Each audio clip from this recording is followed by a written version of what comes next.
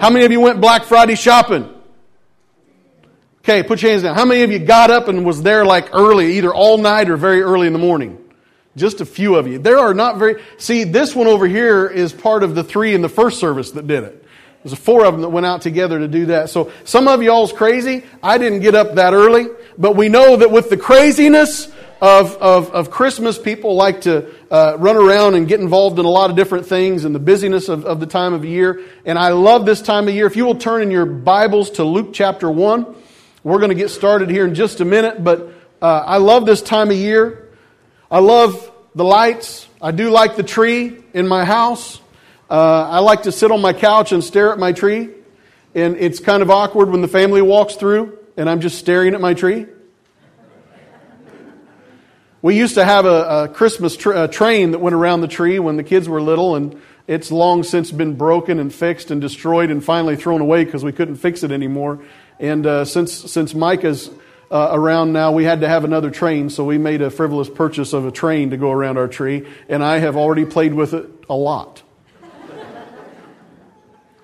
So I love this time of year, and I love the lights. I love the Christmas songs. I love the deep theology and the teaching that are in those songs, speaking of the incarnation of Christ. I appreciate those. I enjoy those. I do not like leading them.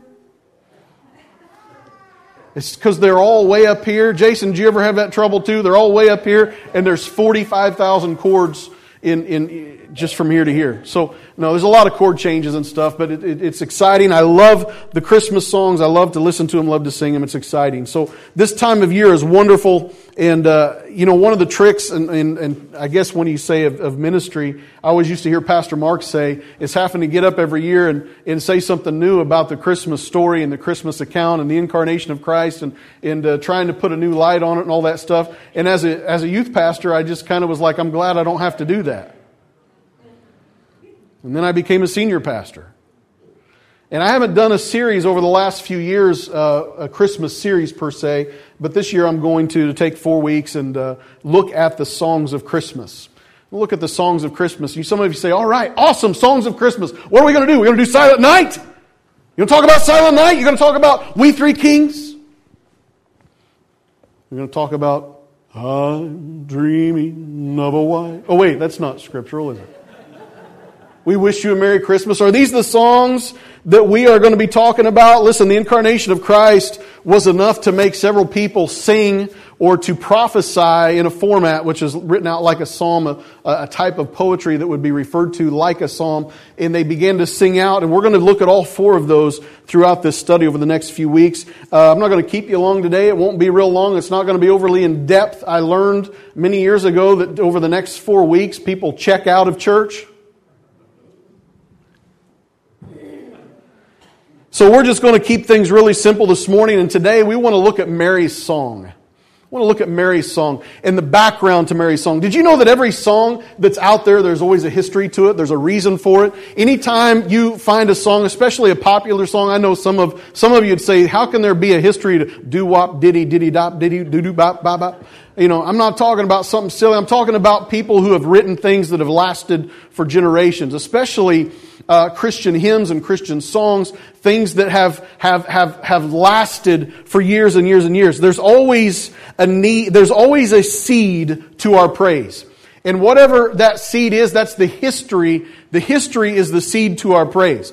Any of these individuals that have ever written a great song have always had a history that was the seed that led to their praise that they would sing. And if we were to look at it today, there's 3 ways that a seed could go.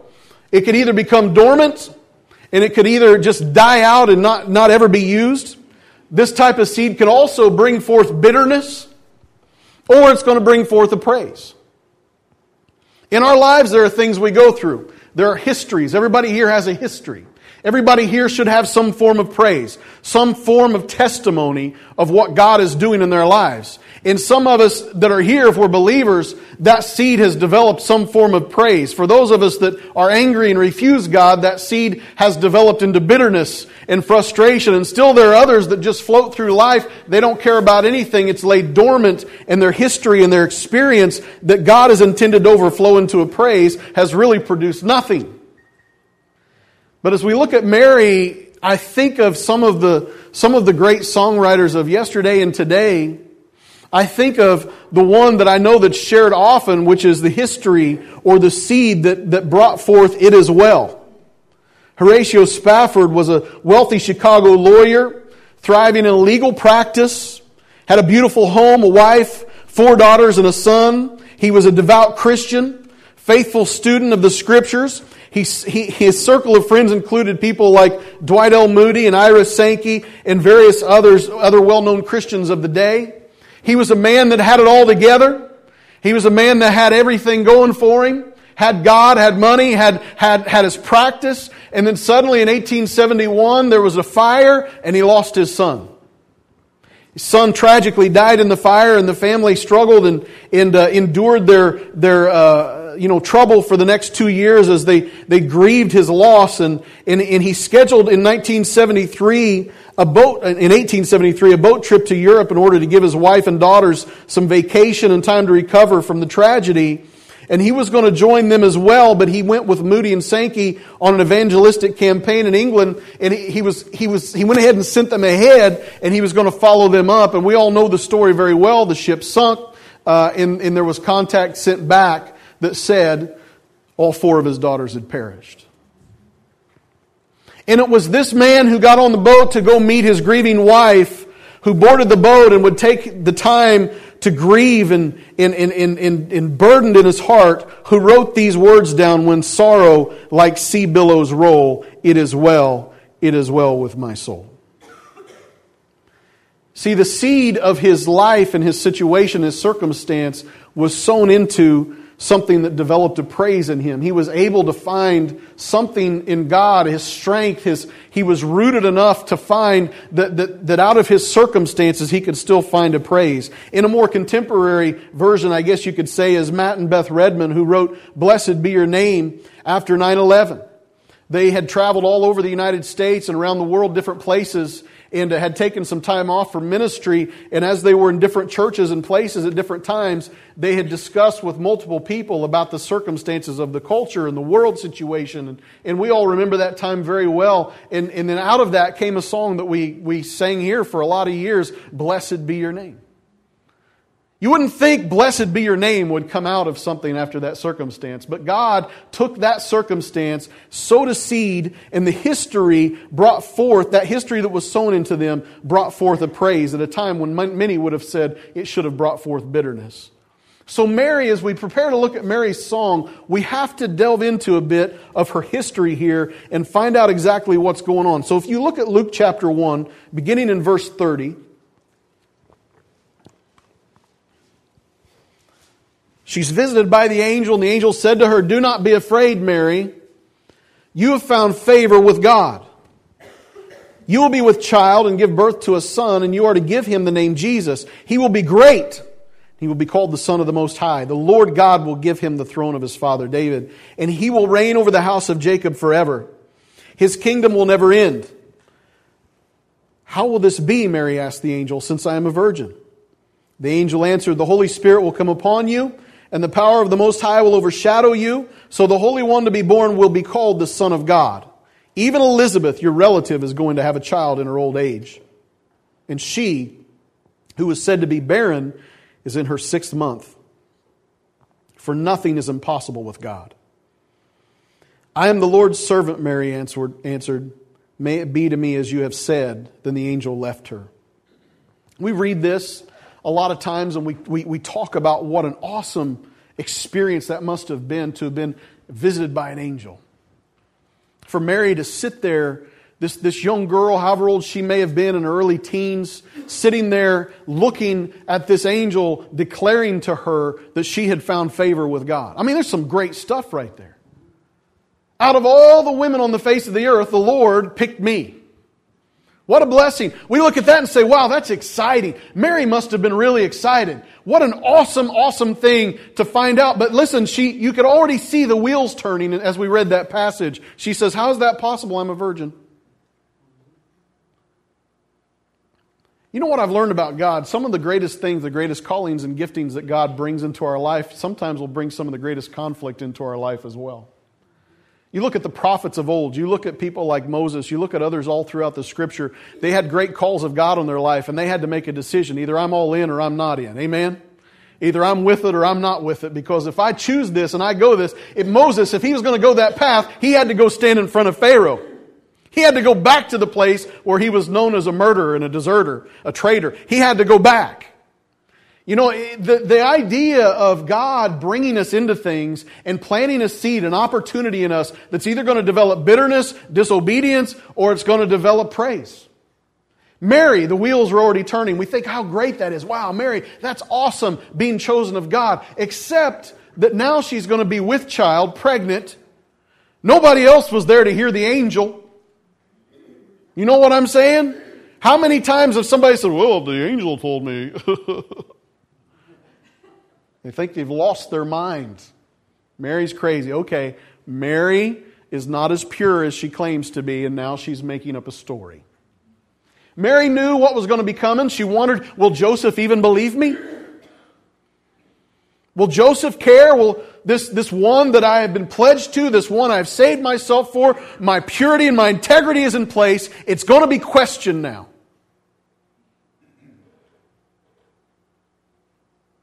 But Elizabeth is pregnant. And Elizabeth has been barren her whole life. And in her old age, the Lord gave her a baby. Remember what I said? Some of the best gifts that God gives us, He gives us where it's kind of conflicting. Can you imagine how Elizabeth felt? Yes, a baby! Why now?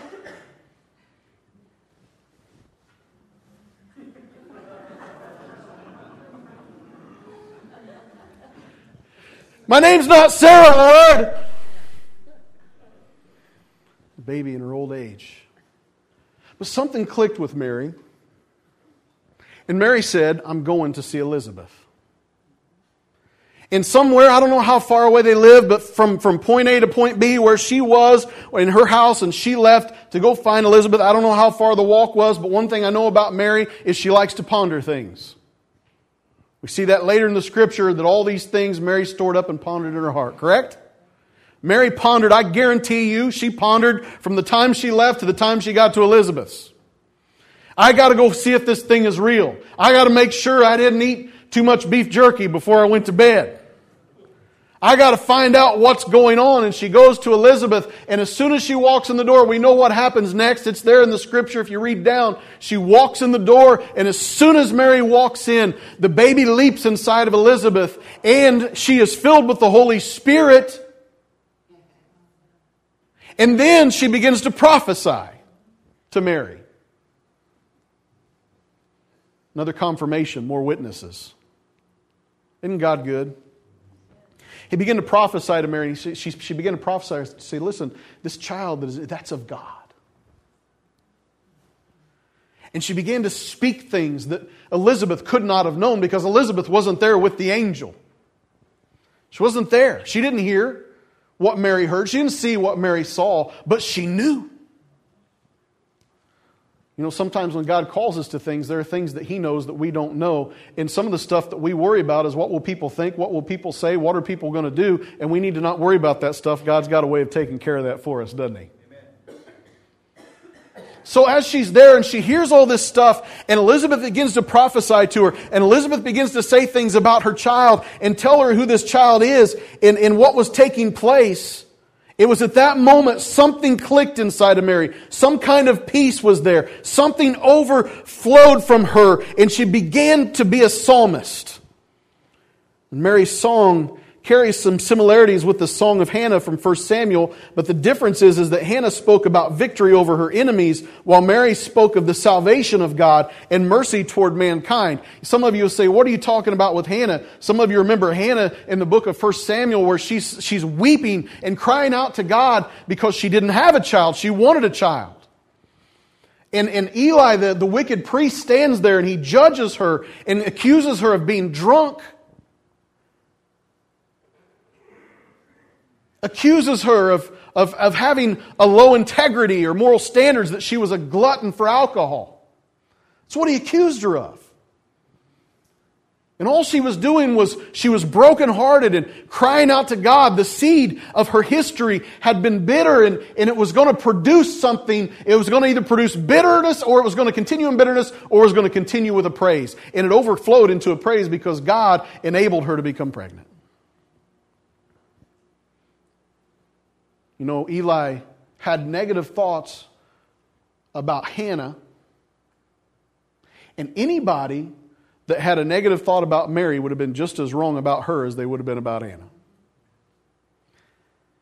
She had received this from an angel. She had received the promises. And yet, at the same time, she knew that there was going to be the conflict of the community. And we already know that Joseph was a part of that, and Joseph wanted to divorce her quietly, but the Lord, again, miraculously, by another witness, gave to him the same message, and he was an honorable man. So now that we know the history, now that we know maybe the circumstances that brought forth this song, let's begin to look at it a verse at a time. Luke chapter 1, look at verse 46. And Mary said, "My soul glorifies the Lord, and my spirit rejoices in God my Savior. For He has been mindful of the humble state of His servant. From now on, all generations will call me blessed. For the Mighty One has done great things for me. Holy is His name." Her soul and her spirit began to overflow. And I'm going to tell you this, number one, that if we are ever going to allow the seed of our history of our life to overflow into any form of praise, the song cannot be about ourselves. It cannot be about someone else. It cannot be about even the situation. It's got to be about God.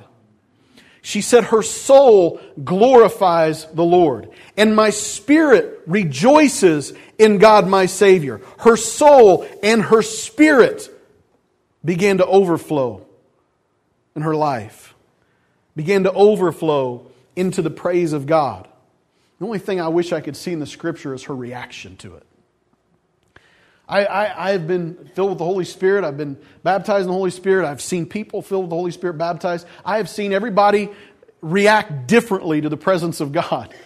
I've seen people jump and shout. I've seen people cry. I've seen people sing. I've seen a lot of people do all kinds of different things. I'm a crier. That's what I am. I'm like the cowardly lion when the Holy Spirit hits me.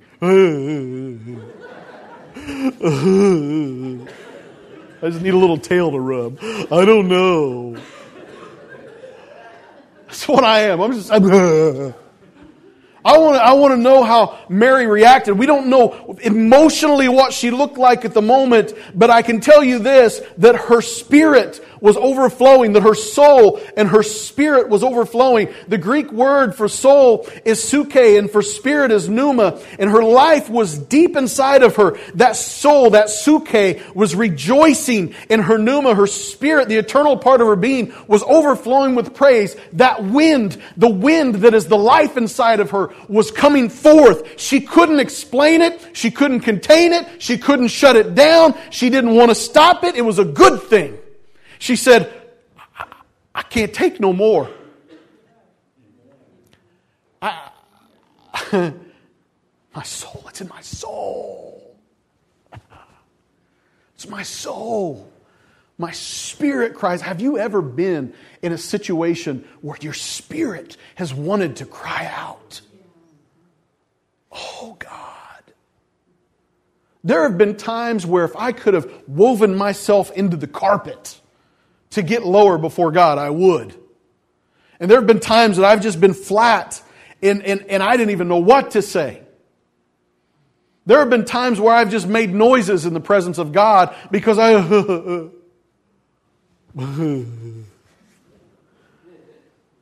Listen, that's where Mary was. We don't understand what it looked like, but I can tell you she was able to utter some words, and the things that came out when it clicked, that moment that it clicked, and she said, now I understand, now I can believe, now I can recognize the truth, now I can allow myself to rejoice. Now it's safe enough to know that if God can tell her, and God can tell Joseph, God can tell her, it's all going to be okay. I can rejoice in this. What the angel has said is the absolute truth, and I will be joyful.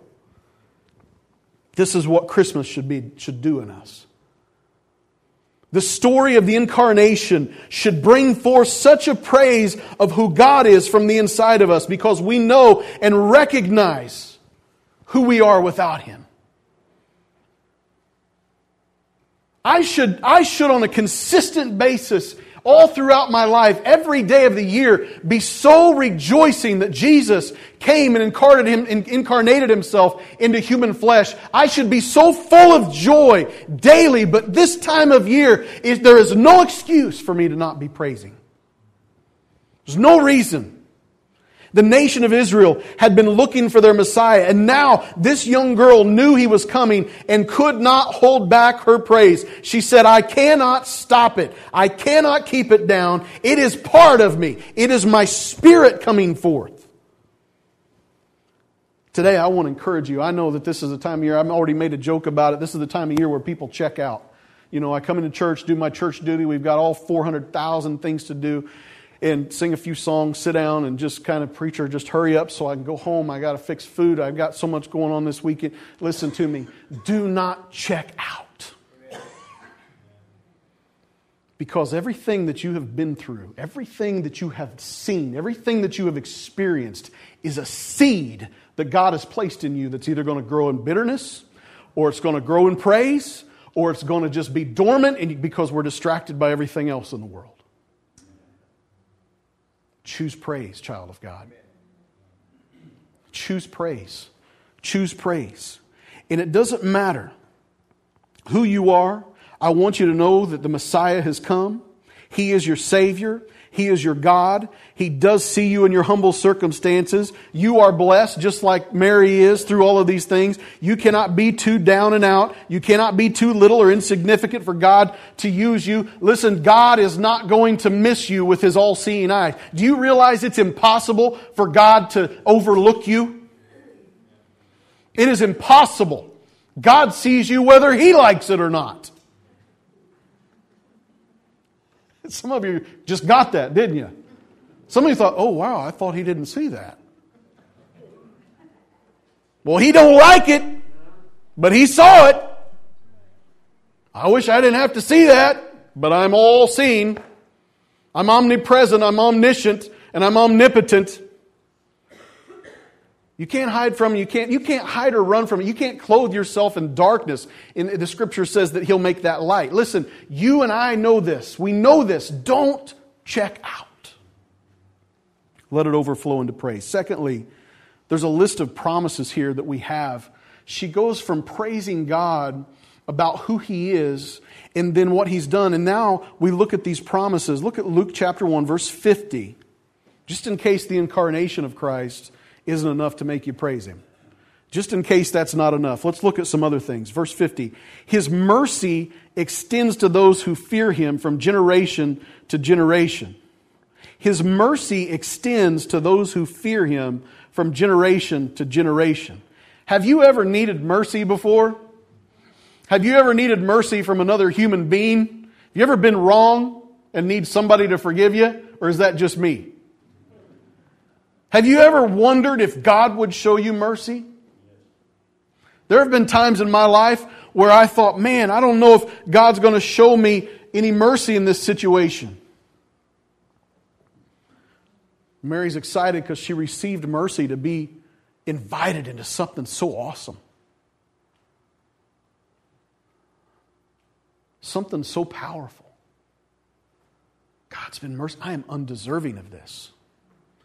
I am undeserving of this. For God to show me mercy? Do you know that there is no greater gift this time of year, this year, than there is to receive the mercy of God into your life? Amen. Do you know that God sees all of your sin? I already said it. Whether He wants to see it or not, He sees it. And do you know that even after He sees it, He still wants to be merciful? If that's not enough for you to be thankful and to lift a praise to God, then you need to pinch yourself. See if you're awake or alive. Because to receive mercy from the one that I sinned against when He saw me sin against Him is a pretty miraculous thing. Mary is excited about this because even in our salvation, we must be continual recipients of the mercy of God. You know what I love most about God as it comes to His mercy? Is that the first time He extended mercy to me, which I guess the mercy I asked for because God's bigger than that and He's been extending mercy to me my whole life. But as I received salvation from Him, as I called on His name and believed upon Him and He forgave me of all my past sins, do you know that He already knows what all my future sins were going to be and He still forgave me anyway?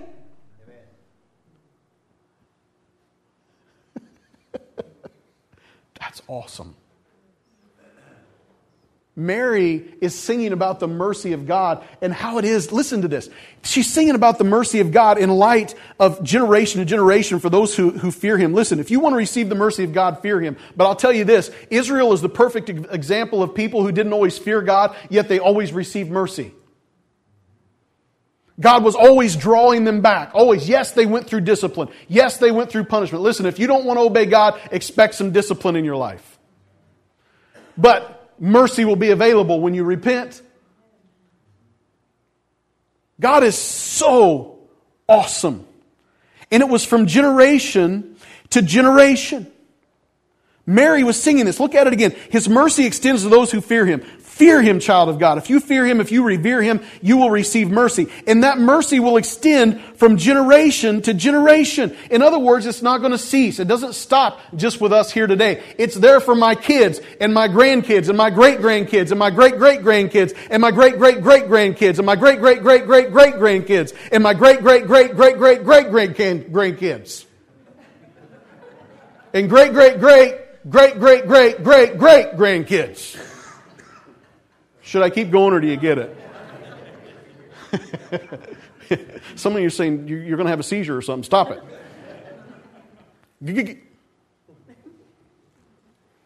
The same mercy that was there in the beginning, the same mercy, listen man, the same mercy that clothed Adam and Eve and stepped them out of the garden and said, I need to protect you from yourselves. That same mercy is available when God clothes me and protects me from my bad decisions. The same mercy that was there every time. Man, there's just so many stories you could go throughout the Scriptures. Abraham needed mercy. The times where he was off base and he made up a lie to protect himself. Listen, there's mercy. Doesn't mean we pursue that lifestyle, but there's a mercy from that same mercy that they received is the same mercy. When Peter, he got afraid and denounced Christ 3 different times. When that happened to Peter, then there was mercy in place for me the times that I did it.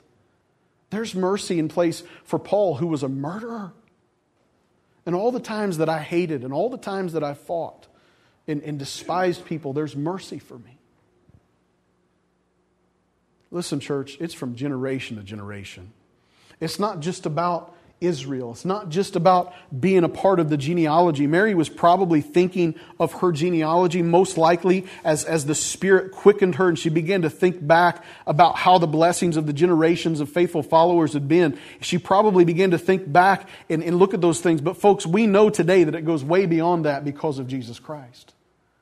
God is so faithful. Look at verses 51 and 52.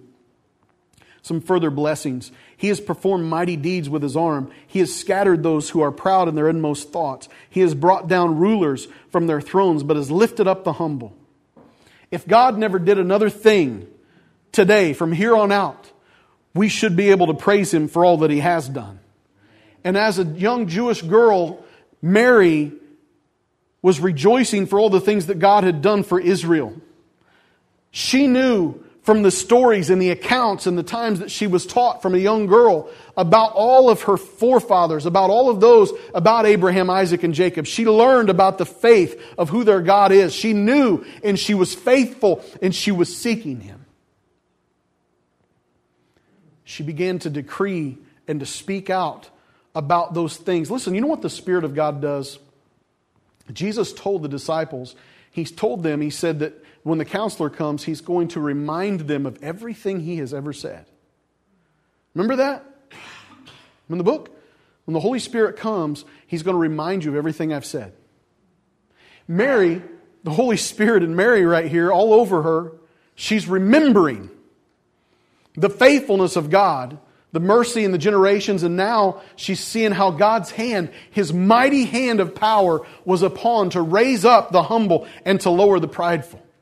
He was raising up those humble and lowering the prideful over and over and over. I can imagine in my mind's eye that Mary was going back to these moments where she realizes today that this whole thing that just happened, this whole thing that Elizabeth just talked to me about, seeing this angel, hearing about the Messiah coming, hearing that I'm going to carry the child, this baby that is the Messiah, the Son of God, I, a virgin, and the one that Isaiah was talking about. Are you kidding me? God truly is great. He's truly great. This moment, I can just see her thinking, this moment right now is going to send a ripple effect throughout eternity, both directions. This is greater than even the Passover. This is greater than the parting of the Red Sea. This is greater than even the walls of Jericho coming down. God is truly great. He lowers those who are prideful, and those who are humbled, He raises up. Who am I? I'm nothing. I'm just a girl. I'm not even married. I've got nothing. And He chooses me. Both directions, folks. What was coming through her was going to change the course of history and the future. And it hit her. God is awesome. God is amazing. We know that the blood of Christ covered the sins of the past, and we know that it's covering the sins of the future. You know that sacrifice once and for all was good for all generations, for all of it. If this earth is here for another 2,000 years, which I don't think it will be, if it is here for another 2,000 years, then it's going to be adequate for everybody that lives on that earth at that time. One time, once for all. Our God will lower those that are prideful, and He'll raise up the humble. If you will lower yourself before the cross of Jesus Christ, if you will humble yourself, He will lift you up. You will receive mercy. You will be saved. Her spirit was overwhelmed, and the accounts of how good God has been, of His strength, of His faithfulness, all of these things began to play through her mind, and she began to utter those words. He has performed mighty deeds with His arm. He has scattered those who are proud in their inmost thoughts. He has brought down rulers from their thrones, but has lifted up the humble. I don't know what your humble circumstances are, but you can lift up a praise knowing that the Messiah is still in the humble raising business. Christmas seems to be a time of haves and have-nots. I remember being a child in middle school and walking in the doors after Christmas break knowing that everybody was going to have all their new stuff on. Everybody was going to have the new gadgets, the new stuff. You know what I'm talking about? And back then the gadgets weren't as cool, but they were for us. And I remember worrying, what did everybody else get that I didn't get? Not that my parents didn't meet the need. Listen, we were blessed. We had more than we deserved, more than we ever needed. But in my mind, I was a selfish little brat that wanted everything. So if I didn't get everything, I was worried. Oh no, I didn't get everything I asked for. Remember they put out those Christmas catalogs, the old Kay's merchandise and all that stuff, and you would get those books that were this thick, and you would go through and say, Mom, I'm going to help you out. I'm going to circle everything that I want. There were entire pages circled. You get to the Star Wars page, circle. Oh, G.I. Joe, circle. There's no way that my parents could have bought me everything I asked for. But I walk in and I'm nervous. And I'm like, oh no, what do we do? And I didn't realize at the time that every other kid at school is doing the same thing. It's like, dude, that's a cool shirt. You like that? Got that for Christmas. This time of year, that's what we get caught up in. Don't try to be something you're not. Don't try to be something you're not. And don't try to give your kids false security and other things. Bless them. Bless the kids, man. I love blessing my kids. I love it. That's from the Father. The Father gave that to me. I love to bless my kids. But I also realize and know this, that I would rather them be blessed with the good things of our Heavenly Father. And I would rather them be humble in spirit and recognize that whatever circumstance we have here today, it doesn't matter what it is, whether we have all the nice things or whether we get one nice thing. It doesn't really matter. What matters is that our God is still in the humble raising business. And if I can keep humble before the Lord, He's going to raise me up. He has filled, look at the next one, verse 53. He has filled the hungry with good things, but has sent the rich away empty. He has filled the hungry with good things, but has sent the rich away empty. Our God never turns away a seeker. Mary knew this as the Spirit was directing her this blessing, knowing that not only is He full of mercy, not only does He raise the humble, but He never turns a seeker away. Oh, if you are hungry for the presence of God, child of God, seek Him, you'll find it. Seek Him. But Pastor, I tried and I can't find anything. Then you aren't seeking hard enough yet. That means the Lord's doing this. You can go further. You can go deeper. He doesn't hide from us, He hides for us. Right? I've told you this before, that when my kids were little and we'd play hide and seek, I wasn't a jerk and I didn't go across the street and hide in a barn somewhere that they couldn't go into. You know what I'm saying? When you're playing hide and seek with little bitty kids, you hide so they can find you. We're old, we're fat, and we're lazy. We sit on the couch and we cover our heads with a blanket, and the little kid thinks it's the greatest thing when they find you. Ha ha ha! That's how God is for us.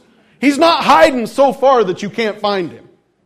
If you can't find Him, you're not looking. If you will ask, seek, and knock, you will find Him. He wants to be found by you. Here this is, Mary recognizes this and knows and has seen those that have sought God throughout history. Her spirit quickened by this, knowing and understanding that those who sought God throughout history, including herself, having sought God, she has found Him. Mary begins to look back in her mind, rejoicing over the things like manna. The children of Israel were hungry and God provided. But now this one Jesus that's coming, she didn't even know and understand all of it, but this one that Jesus is coming is now the bread from heaven.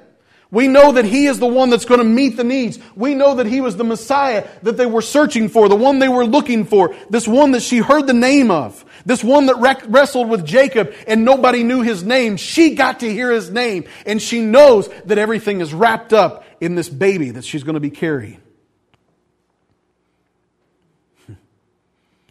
Jesus said, if our Heavenly Fathers know how to give good gifts, how much more will our Heavenly Father give the Holy Spirit to those who ask? Have you asked lately?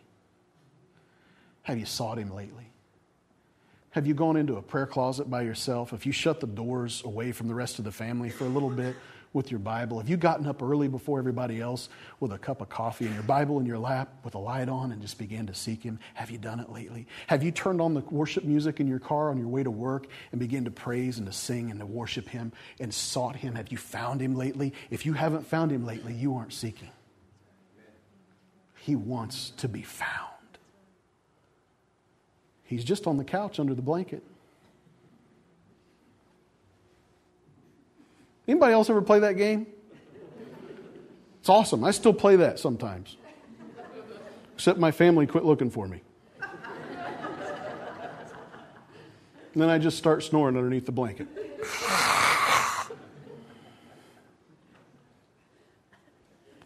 Lastly, this morning, verses 54 and 55. I guess let me back up. I didn't say this. The parents and each one of us, listen, I love to bless my kids and my wife. And I got some things going. April's not here. Please pray for her. She had some kind of a back thing. She had to help her to the car. She went home with Alyssa, took her home, and she may be laying on the middle of the floor when I get there. I don't know. She's okay. It loosened up. She could walk around, but she's hurting this morning. But I love to bless her and my kids. I love that. And parents, that's okay. Do that. That's a great thing. But listen, make sure you bless them with more than material things. Make sure they're getting an eternal moment with God. If they're not doing it on their own, they need to be taught and led to do it. Create that moment. Create that atmosphere. Turn on some soft music. Open your Bibles together. Don't just do it on Christmas morning. If Christmas morning is the only time you do it, that's fine. But make sure you stop and you're able to just stop and look at it and realize that He will fill the hunger. So many things, I'm tempted to take off on other tangents, but I won't. I will say this, so many of the problems that are going on in our culture today with adults, we used to always say with young people are the problem, young people. Listen, we used to say they grow out of it, and they don't. They don't. The problem with our culture, with all of mankind, from the oldest to the youngest, is that there's an emptiness and there's a hunger that we've been trying to fill with things. And we've tried to fill it with acceptance. We've tried to fill it with everybody's offended right now because nobody can say anything. If you say one thing wrong, buddy, that's it. It's over. I can offend anybody I want, but you can't offend me. Why is that? Because we're hungry for something. And the only thing that's ever going to fill that hunger is Jesus Christ. And the only way we're ever going to have that hunger filled is when we stop and we seek Him. When we say He has filled the hungry with good things. Who is it that's sent away? It's the rich. We're not talking about people with bank statements. We're talking about people that are full of themselves and self-sufficient. If there's anything we can learn, let's humble ourselves before God and receive. Lastly, verses 54 and 55, she says, He has helped His servant Israel, remembering to be merciful to Abraham and his descendants forever, even as He said to our fathers. There is mercy for Abraham and his descendants forever. Now, the Jews believed that being born a Jew gave them the promise. And they lived by the law that was provided. We're a Jew, that's what we do. We're Jewish, and that incorporates the blessing of God upon us. What a wonderful thing. What a wonderful thing to think, I've been born into this family and I'm blessed enough to be born into the lineage of Abraham, therefore I am going to receive salvation. But they took a very exclusive mindset on it that said that it was just for Israel. And it was for Israel.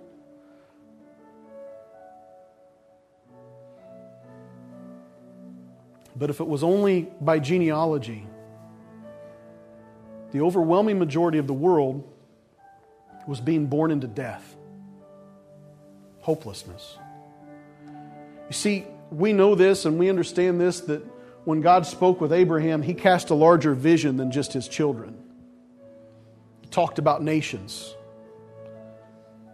He talked about stars and sand. He talked about multitudes that you just couldn't count.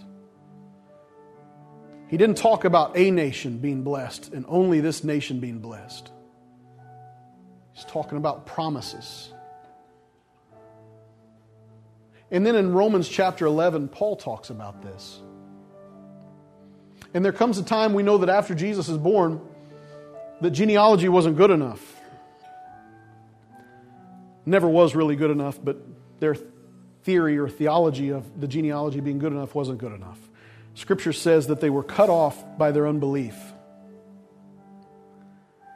And then he says, speaking of the Gentiles, which is you and I, anybody that's not born Jewish, are grafted in to the promises of Abraham.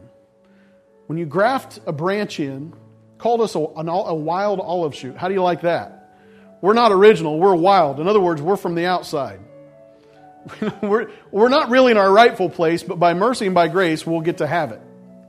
And when you graft this in, he's referring to a thing called scion grafting, where you take and you actually cut into the heart of the tree, through the outer part of the tree, into the heart of the tree, and you form the branch to fit into that hole as tightly as you possibly can, and then they will wrap it and tape it and hold it and support it in place. And what will happen is that tree will grow around it, the two will become one, and it will actually bear fruit through that branch that's grafted in. Some of you have decorative trees around your properties, maybe a crabapple tree or something that's got a cherry base to it. That's what they do. They take a cherry trunk, they cut it, and they graft something else on the top, and you get those cute little weeping willow trees. That's what this one out here is. It's a little willow tree. It's been grafted on. That's what we are. According to Paul there in Romans, he tells us to stay humble because we were grafted into those promises. God, by His mercy, gave them to Israel, but they were cut off by their unbelief. They didn't believe upon Jesus as their Messiah. They received Him, but they didn't believe Him. And so now we have been put into that place. You say, Pastor, what about the Jews? Are they just cast away? And Paul challenges them with this thought, and he says, how much easier would it be to graft the original branch back in? You say, why did you say all this, Pastor? Look at what she says. He has helped his servant Israel, remembering to be merciful. We already talked about mercy. But if this mercy that we saw all through Israel today, us grafted into the same branch, which is Jesus Christ Himself, if we are rooted in Him, if we are a part of Him, we will bear fruit. This mercy is offered to us. We receive it from Him automatically. To Abraham and his descendants forever. Everybody say descendants. By being grafted into the promises of Abraham, you now are a descendant of Abraham. Congratulations. When you believe upon Jesus Christ, you may not be in the genealogy of Abraham, but you are a descendant of the promises of the blessing. When the Scripture talked about, listen to this. You ready? When Isaiah spoke of Mary, the virgin will be with child, and Mary, it clicks, that's me. When you, anytime you read in the book of Genesis the promises that God gives to Abraham, and He says nations, or He speaks of numbers, or He speaks of stars, or saying anything like that, all throughout the promises there to our patriarchs. The patriarchs. If you look at that, that's you. When He said nations, He's speaking about you. It's me. Salvation. Mary, in this joy, said descendants for when? Forever. Even as He said to our fathers. In other words, the promise that God made was good and it is forever. Do you know that the mercy and the promises that we've seen God have toward Israel all throughout the history of the Bible, even till today, and we know that forever, all throughout eternity, we're going to be recipients of the mercy of God forever. It's all good. It stands good from here on out. The one sacrifice, this child, this one baby being born onto this earth, this incarnate God was sufficient forever. Forever. So let's read it in its entirety. And Mary said, my soul glorifies the Lord. My spirit rejoices in God my Savior. For He has been mindful of the humble state of His servant. From now on, all generations will call me blessed. For the Mighty One has done great things for me. Holy is His name. His mercy extends to those who fear Him. From generation to generation, He has performed mighty deeds with His arm. He has scattered those who are proud in their inmost thoughts. He has brought down rulers from their thrones, but has lifted up the humble. He has filled the hungry with good things, but has sent the rich away empty. He's helped His servant Israel, remembering to be merciful. To Abraham and his descendants forever, even as He said to our fathers.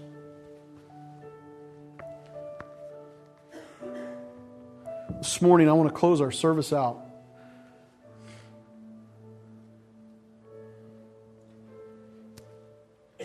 giving people an opportunity just to receive from God. Would you just bow your heads with me and just wait in His presence?